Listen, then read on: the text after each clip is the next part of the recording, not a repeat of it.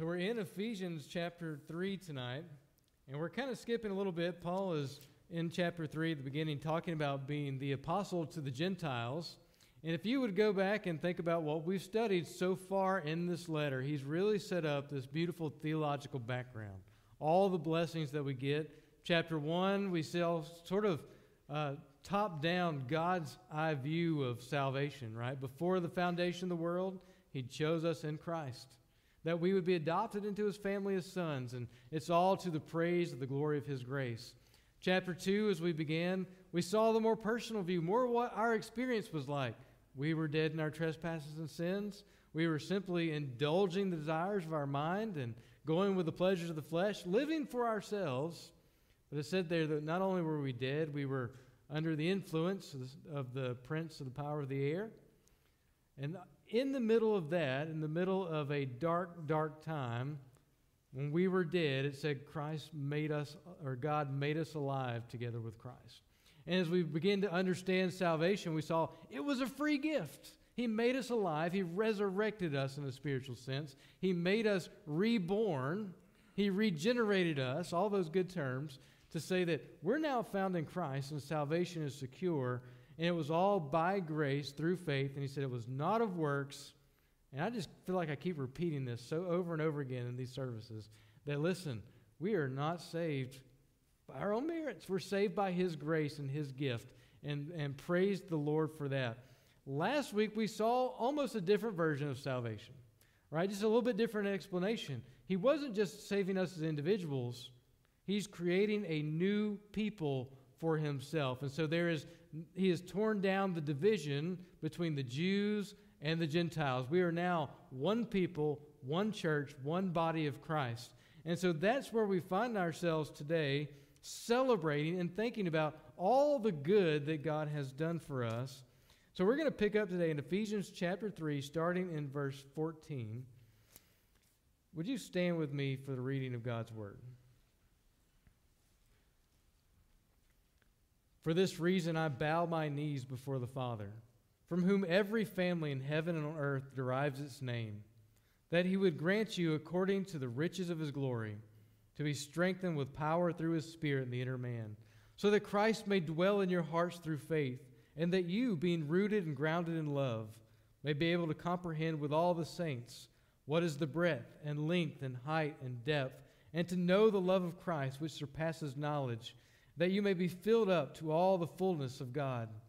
Now to him who is able to do far more abundantly beyond all that we ask or think, according to the power that works within us, to him be the glory in the church and in Christ Jesus to all generations, forever and ever. Amen. And all of God's people said, amen. You may be seated.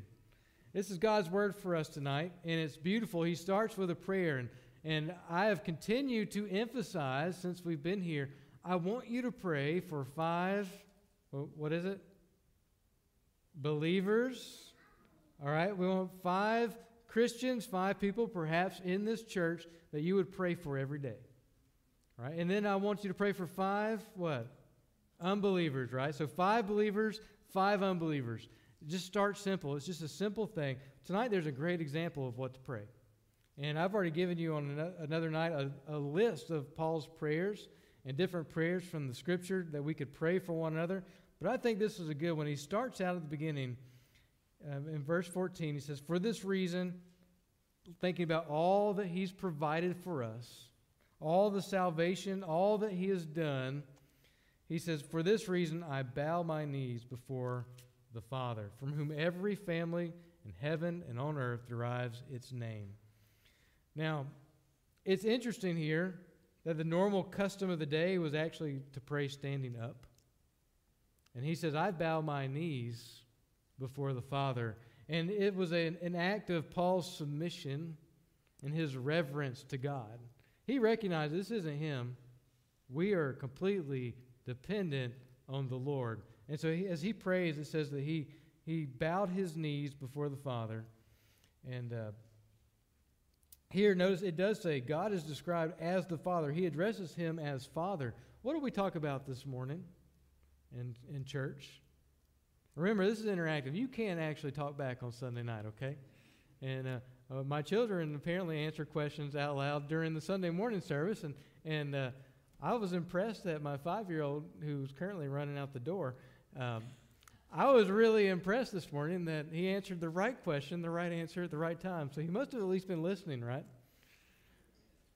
We talked about God as Father, though, didn't we? And he was a father, and he's an impartial judge, and we are the obedient children who will give an account to him. But the great thing about that judgment is that he is a good father who's just trying to steer us in the right direction, and it's not about a judgment of let me cast you into hell. But he's there saying, be holy as I am holy. That's what we talked about this morning.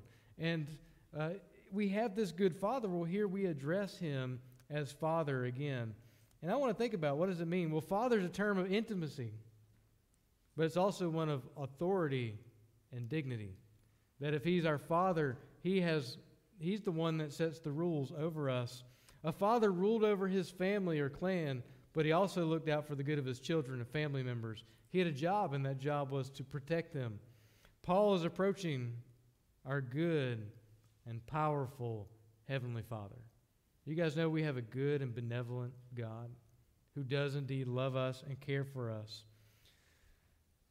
Not only that, is he doesn't just describe him as our Father. He describes him as the Father from whom every family in heaven and on earth derives its name. Now, names were viewed as important because names back then, they had significance. They had meaning. And so when we find biblical names, if you look up those words, they often describe the very character of the person we're reading about. But they were thought to give the true nature or inner being of a person. And so a name, again, had a meaning. It was interesting for me when we lived in Turkey. All the names had meanings. And a lot of times they would come out of the Quran, or they would come out of some Arabic word, or even if it was a Turkish word, they would have a meaning. Oh, my name means grace. My name means this or that. And they would ask me, well, what does your name mean? And I'd stop. My name is Clay. And they're kind of like, what does that mean? Like mud, or what are we talking? And I was like, yeah, and they're like, well, why'd your parents name you that? Well, ask them one time. They have no idea why they named me that. It's just something they thought of, and they're like, well, so I'm like, well, my name's actually Clayton. And they're like, what does that mean? It's like, it's an Old English clay farm. That's all I know about the meaning of my name. My brother's name is Chad, and you know how they got that name? My mom's a big Elvis fan, and in one of his movies, his name was Chad. So there you go. So that's how my brother got his name. And the Turks are like, this doesn't make any sense. Well, if you went back to biblical times, guess what? They would probably go, you named him what? You remember with John the Baptist, there was quite some consternation and frustration over what his name should be, because Elizabeth says, well, his name is John, and everybody's like, no, that can't be right. Zechariah, what's his name? His name is John. But they couldn't believe it because he didn't name him after himself or another family name, right? Well, that's what we are dealing with. We have the God who, from whom every family in heaven and earth derives its name. Names were important. But even more, the act of naming something or someone was an act of dominion over them. I want you to think back to the garden of Adam and Eve, with Adam and Eve. All right? God names Adam. Adam names all the creatures of the earth. And he named Eve and was placed in a role of responsibility over her. God is the one who is ruling the earth. And every family gets its name from him. But we see that Adam and Eve were to rule over God's world as representatives as they named all those animals. We see in Adam the naming of animals, his dominion, though of course under God. But it was God himself who named man.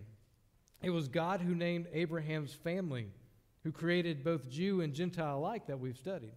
It doesn't matter what family you're from, God did create you. All men find their beginnings in him. God is the creator of all living beings. He's the sovereign creator. His power is absolute, and he can answer Paul's prayer. And that's really, he's telling you, look, I've just told you the dividing walls have been torn down. There's no Jew, there's no Greek, there's no Scythian, there's no slave, there's no free, there's no male, there's no female. in Christ, when it comes to salvation, we are all in the same boat. And that's the God who he's praying to. That's the God he's appealing to. I'm going to the one who created all things, who has the authority and the power to actually answer my prayer. That's who Paul goes to. Now, what is it that he asks in this prayer? Look at verse 16. He asks this first, that he would grant you, according to the riches of his glory, to be strengthened with power through his Spirit in the inner man. So the first part of this is he prays that we would be strengthened with power through his Spirit in the inner man. What is the inner man? Soul? Yeah. How else might we describe that? What was it? Spirit? Okay. Yeah, so in our spirit, in our conscience maybe in our brain these days we could describe it. We want to be strengthened so we understand, strengthened with power. Maybe it's heart. All right, we could come up with all kind of ways, but this is the inner man, the spirit, who we really are, right? We're more than the bag of bones that we're in, right? We're more than that. We are spirit. And he says, I want you to be strengthened through his Spirit in the inner man. What they need is to be made strong. The church at Ephesus needed to be made strong. They needed to be given real power. So in chapter 1, verses 15 through 19, he prayed for them to be given wisdom and knowledge to be able to understand God's power toward them. That's what he prayed there. Now he's praying that God would give them that power to make them strong in their heart with his power. The power is to be given to them according to the riches of his glory. How much glory belongs to God? All of it, right? So if we were to describe the quantity of God's glory and the riches of his glory, how could we describe it? It's not finite, right? There's no limit to it. All the glory is his, and so if he gives us his power according to the riches of his glory, how much has he given us? A lot, right?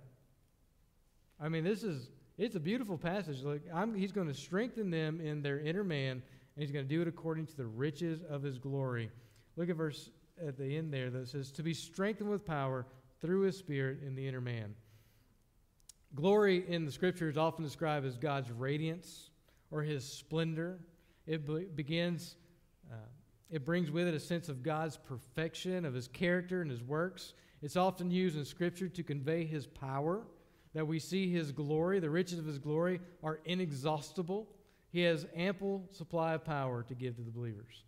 He's not just running out. He's not running on fumes and thinking, well, I can give a little bit of power to Bobby. I can give a little bit of power to Mr. Eugene. I can give a little bit of power to somebody else. He can give everybody all that they need. And Paul is praying, I want you to be strengthened in the inner man. And guess what I want you guys to be praying for me? That he would strengthen me in the inner man. That he would strengthen me in spirit. That I would be a man that could be steadfast and follow after him. And isn't that kind of a prayer that we can pray for one another? And it's a good example in the text. It's not complicated. It's not like a magic formula. But I need to pray that, I really pray that God would strengthen Miss Diane. To make her strong. No matter what comes, he would strengthen her in the inner man. Because we never know what's coming in life, does it? And I feel like we sometimes wait on the emergency to happen to start praying for one another. We wait on it to happen. And we do that with all of life, really. We wait. But that's why I'm telling you, just pick 5 people and pray this prayer for them this week. Just say, you know what? I'm going to pray for Tanya. I'm just picking on different people tonight. But we gotta pray because we don't know. Potty training's hard. Work is hard. Sometimes Josh is difficult. So we need to pray that God would strengthen her, right? In her inner being, in her soul, and make her strong. Give her the power that she needs to get through life. That the Spirit would be there and indwell in her and work through her, right? So why is it that we need this power according to the text, though? Look at verse 17. I want you to, he strengthened us with power in the inner man so that, Christ may dwell in our hearts through faith, and that you, being rooted and grounded in love, may be able to comprehend with all the saints what is the breadth and length and height and depth. Stop there for a minute. So the reason he prays that we be strengthened in the inner man is so that Christ can dwell in our hearts. Now, when we pray, we like to say we accept Jesus into our heart. I don't think that's the best way to describe it, but listen, we say it, right? And we do believe that when we believe, we have placed our faith in Jesus, call on him, ask us to save him, he comes and dwells within us, right? The Holy Spirit is in us right now. All right? God is very present in this room in each of our lives. But what we really want, we don't want just him kind of there and we just kind of listen sometimes. We want Christ to make his habitation in us. That his permanent dwelling place, that he's there, not just sometimes. Jesus doesn't have a timeshare in our hearts where, once every year, maybe every 2 years, I'm going to show up and cash in my week with Miss Pat. We want Christ to dwell there, right? And so we need to be strengthened in the inner man so that we would recognize that he's there. And I think there's being filled with the Spirit, but I think there's times where we do quench the Spirit. And there's times where God is there and we push off the blessings. But I think when he strengthens us, when we walk with him, we get more of those blessings. There's reason in John 15, he talks about abiding in him, remaining in him, making our dwelling place in him. And so we see that there in the text. So the reason we pray that we'll be strengthened, so that Christ would dwell in our hearts. And man, don't you want that for yourself? That God, I want you to strengthen. I want you to dwell in my heart, that I would be full of you, that I would know you and walk with you throughout my week. Isn't that what we want? I just want to love you more than I did, than I do, and I betray myself with my own actions. Guys, I want you to pray that Christ would dwell in my heart. And I want you to pray that for one another.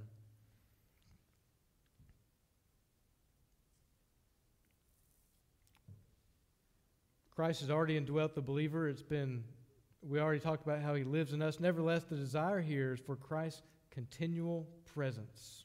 In our inner man, in our thoughts, in our emotions, in our will, we need Christ to be present and central to our being. He is at the center of our lives. He exercises his rule and will over all that we are and do. As we trust him, he makes our hearts his home. The more the Spirit empowers them and us, the more like Christ we become as he rules in us. The result of all this, look at the end of verse 17, is that we would be rooted and grounded in love.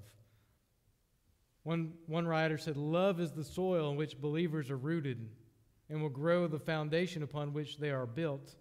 Here, the agape in view is the love of God revealed in Christ and poured out into his people's hearts by the Spirit.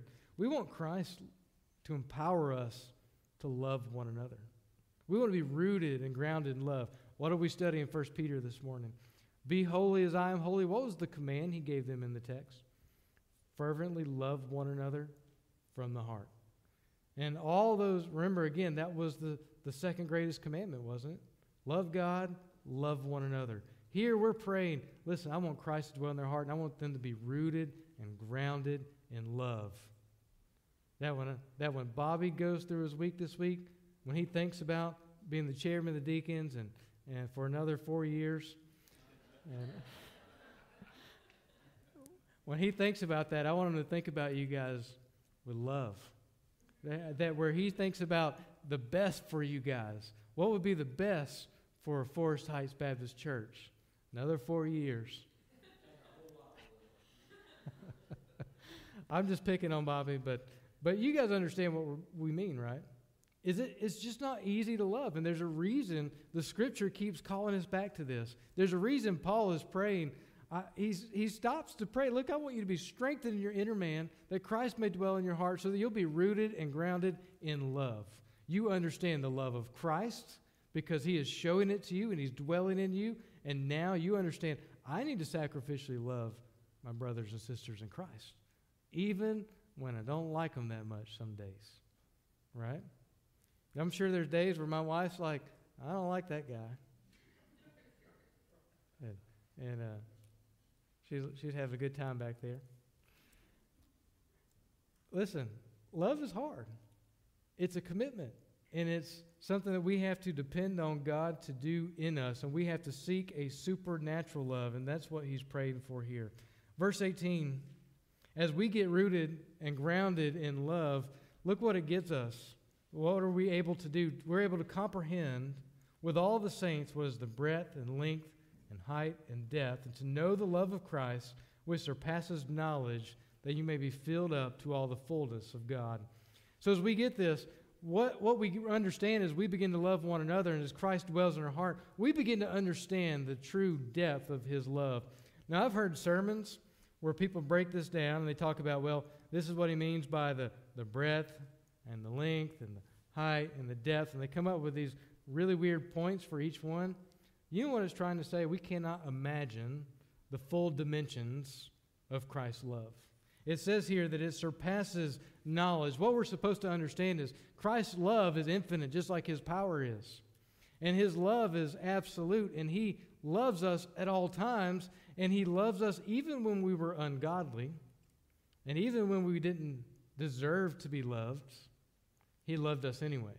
And so we are able, as we grow in him and he dwells in us, we become able to understand more and more the love of Christ, which surpasses knowledge, so that we'll be filled up to all the fullness of God.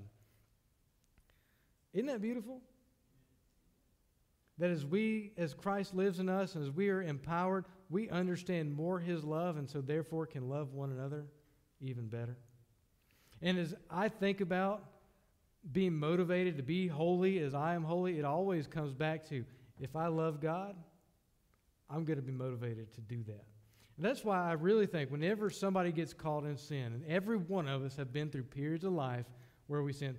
Let's give it a simple example, okay? Say somebody gets out of church, and we don't know why, but for whatever reason, they don't come a week, 2 weeks. You know, these things kind of start taking root, and before you know it, it's been a year since you've seen somebody. You know what they need to hear? The gospel. And I'm not saying it because they need to get saved.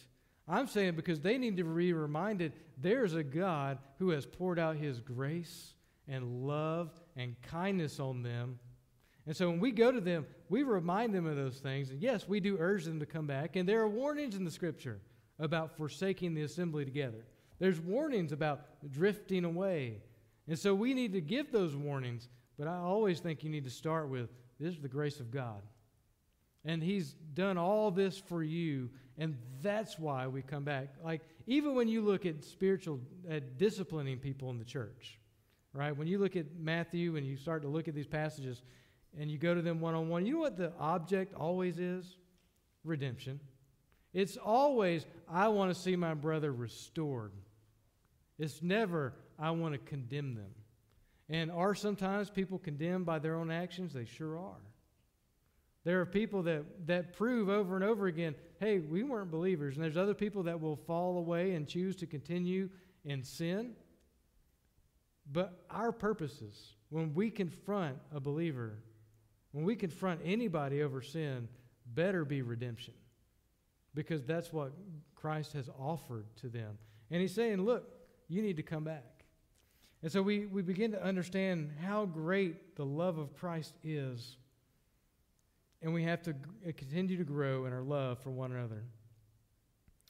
God's love in Christ provides the motivating power that enables us to love one another. As we get into the commands, and just like in 1 Peter today, we begin to kind of pick up some commands at the end. When you get to chapter 4 in Ephesians, go ahead and look down there. When you get into chapter 4 and 5 and 6, you're going to start getting, I'll just kind of skip over to chapter 5. It says, therefore be imitators of God as beloved children. All right, be imitators of me. Walk in love just as Christ loved you and gave himself up for us. Over and over, we're going to hear this, but immorality or impurity or greed must not even be named among you. There must not be filthiness or silly talk. There's going to be directions to how husbands and wives interact with one another, how children are supposed to interact. In other words, when we get to those practical commands, you know what our motivation is? The love of Christ. What He's already done for us, the grace that He has lavished upon us. And so we, again, instead of coming to the Scripture and going, it is a burden. I can't believe God is telling me I can't have what I want again, because we approach it that way. When we come with love for Him, and when Christ has strengthened us in the inner man, it is a joy to follow Him. It's a joy to run the race that and the course that He's put us on. And it's a joy even when we go through times of suffering. But if we look at His obligation, if we come to it as law, we just leave downhearted every single time. And you know what Satan wants you to do? Legalism. Come back. You know you're not good enough. You know you missed a year of church. No sense in you going back now. You don't think he whispers that in people's ears? He does. That's a natural human inclination for us. We always go back to the law.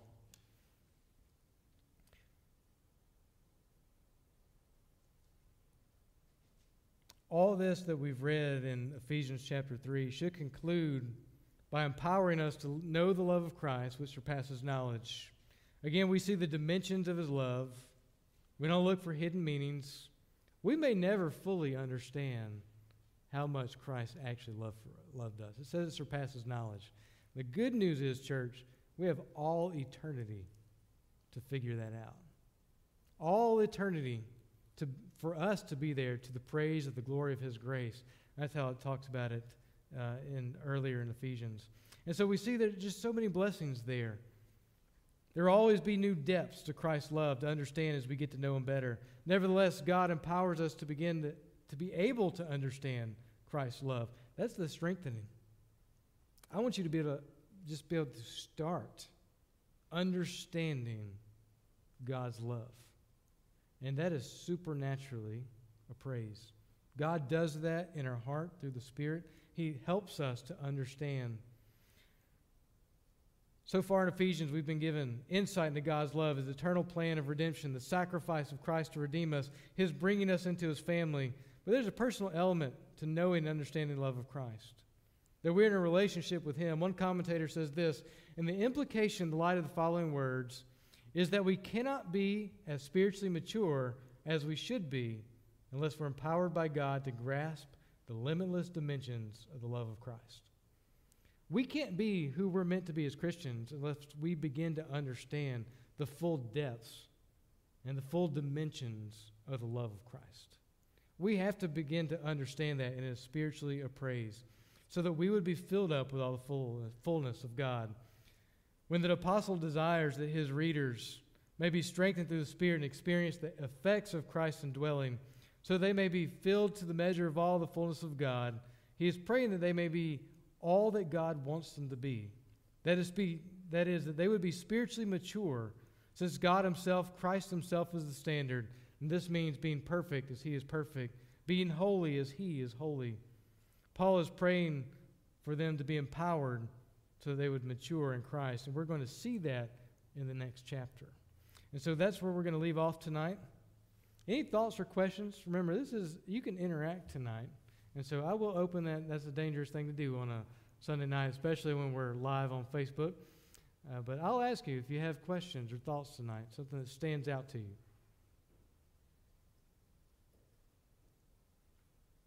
Okay. Well, if not, as we go into our time of invitation, let's pray.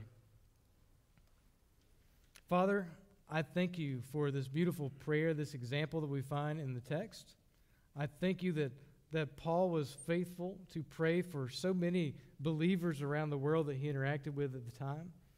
God, I pray that you would help us to pray for one another here at Forest Heights Baptist Church. Father, I pray that we would dream together of people coming to this church and what it would look like to reach this community, the possibilities of growing here, not just in numbers, but Father, I pray that the people that are here would grow in maturity and love of the Lord. Father, the reality is that church splits and divisions are a great sin that happen far too often. But Father, I pray that we would grow through the Spirit, that we'd be strengthened in the inner man. I pray that we would begin to understand the love of Christ, that He would dwell in our hearts. Father, I pray that You would help us to love one another as Christ has loved us. Father, convict us tonight. Use us. And Father, I pray that this week we'd be faithful to pray this prayer for one another. I pray this in Jesus' name. Amen.